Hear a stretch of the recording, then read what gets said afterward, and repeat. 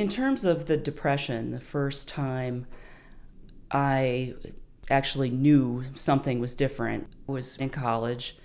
I was burning my candle at both ends. I was a honor student and, always a perfectionist and just really pushing myself. That's what I've found over the years has been a real trigger. When I push things too far, the bottom falls out.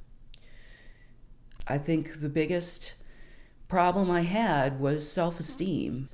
Despite the fact that I was getting A's and all of that stuff, every night I went to bed thinking about what I could have done better.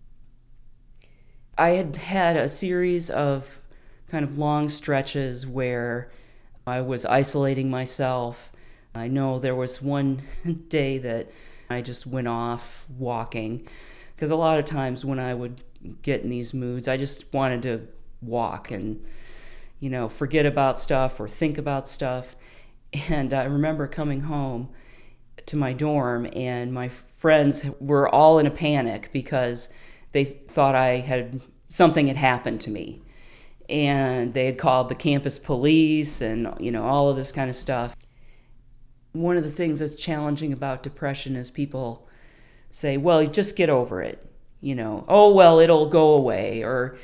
And that's hard to hear because when it doesn't go away, you feel like you're hugely flawed.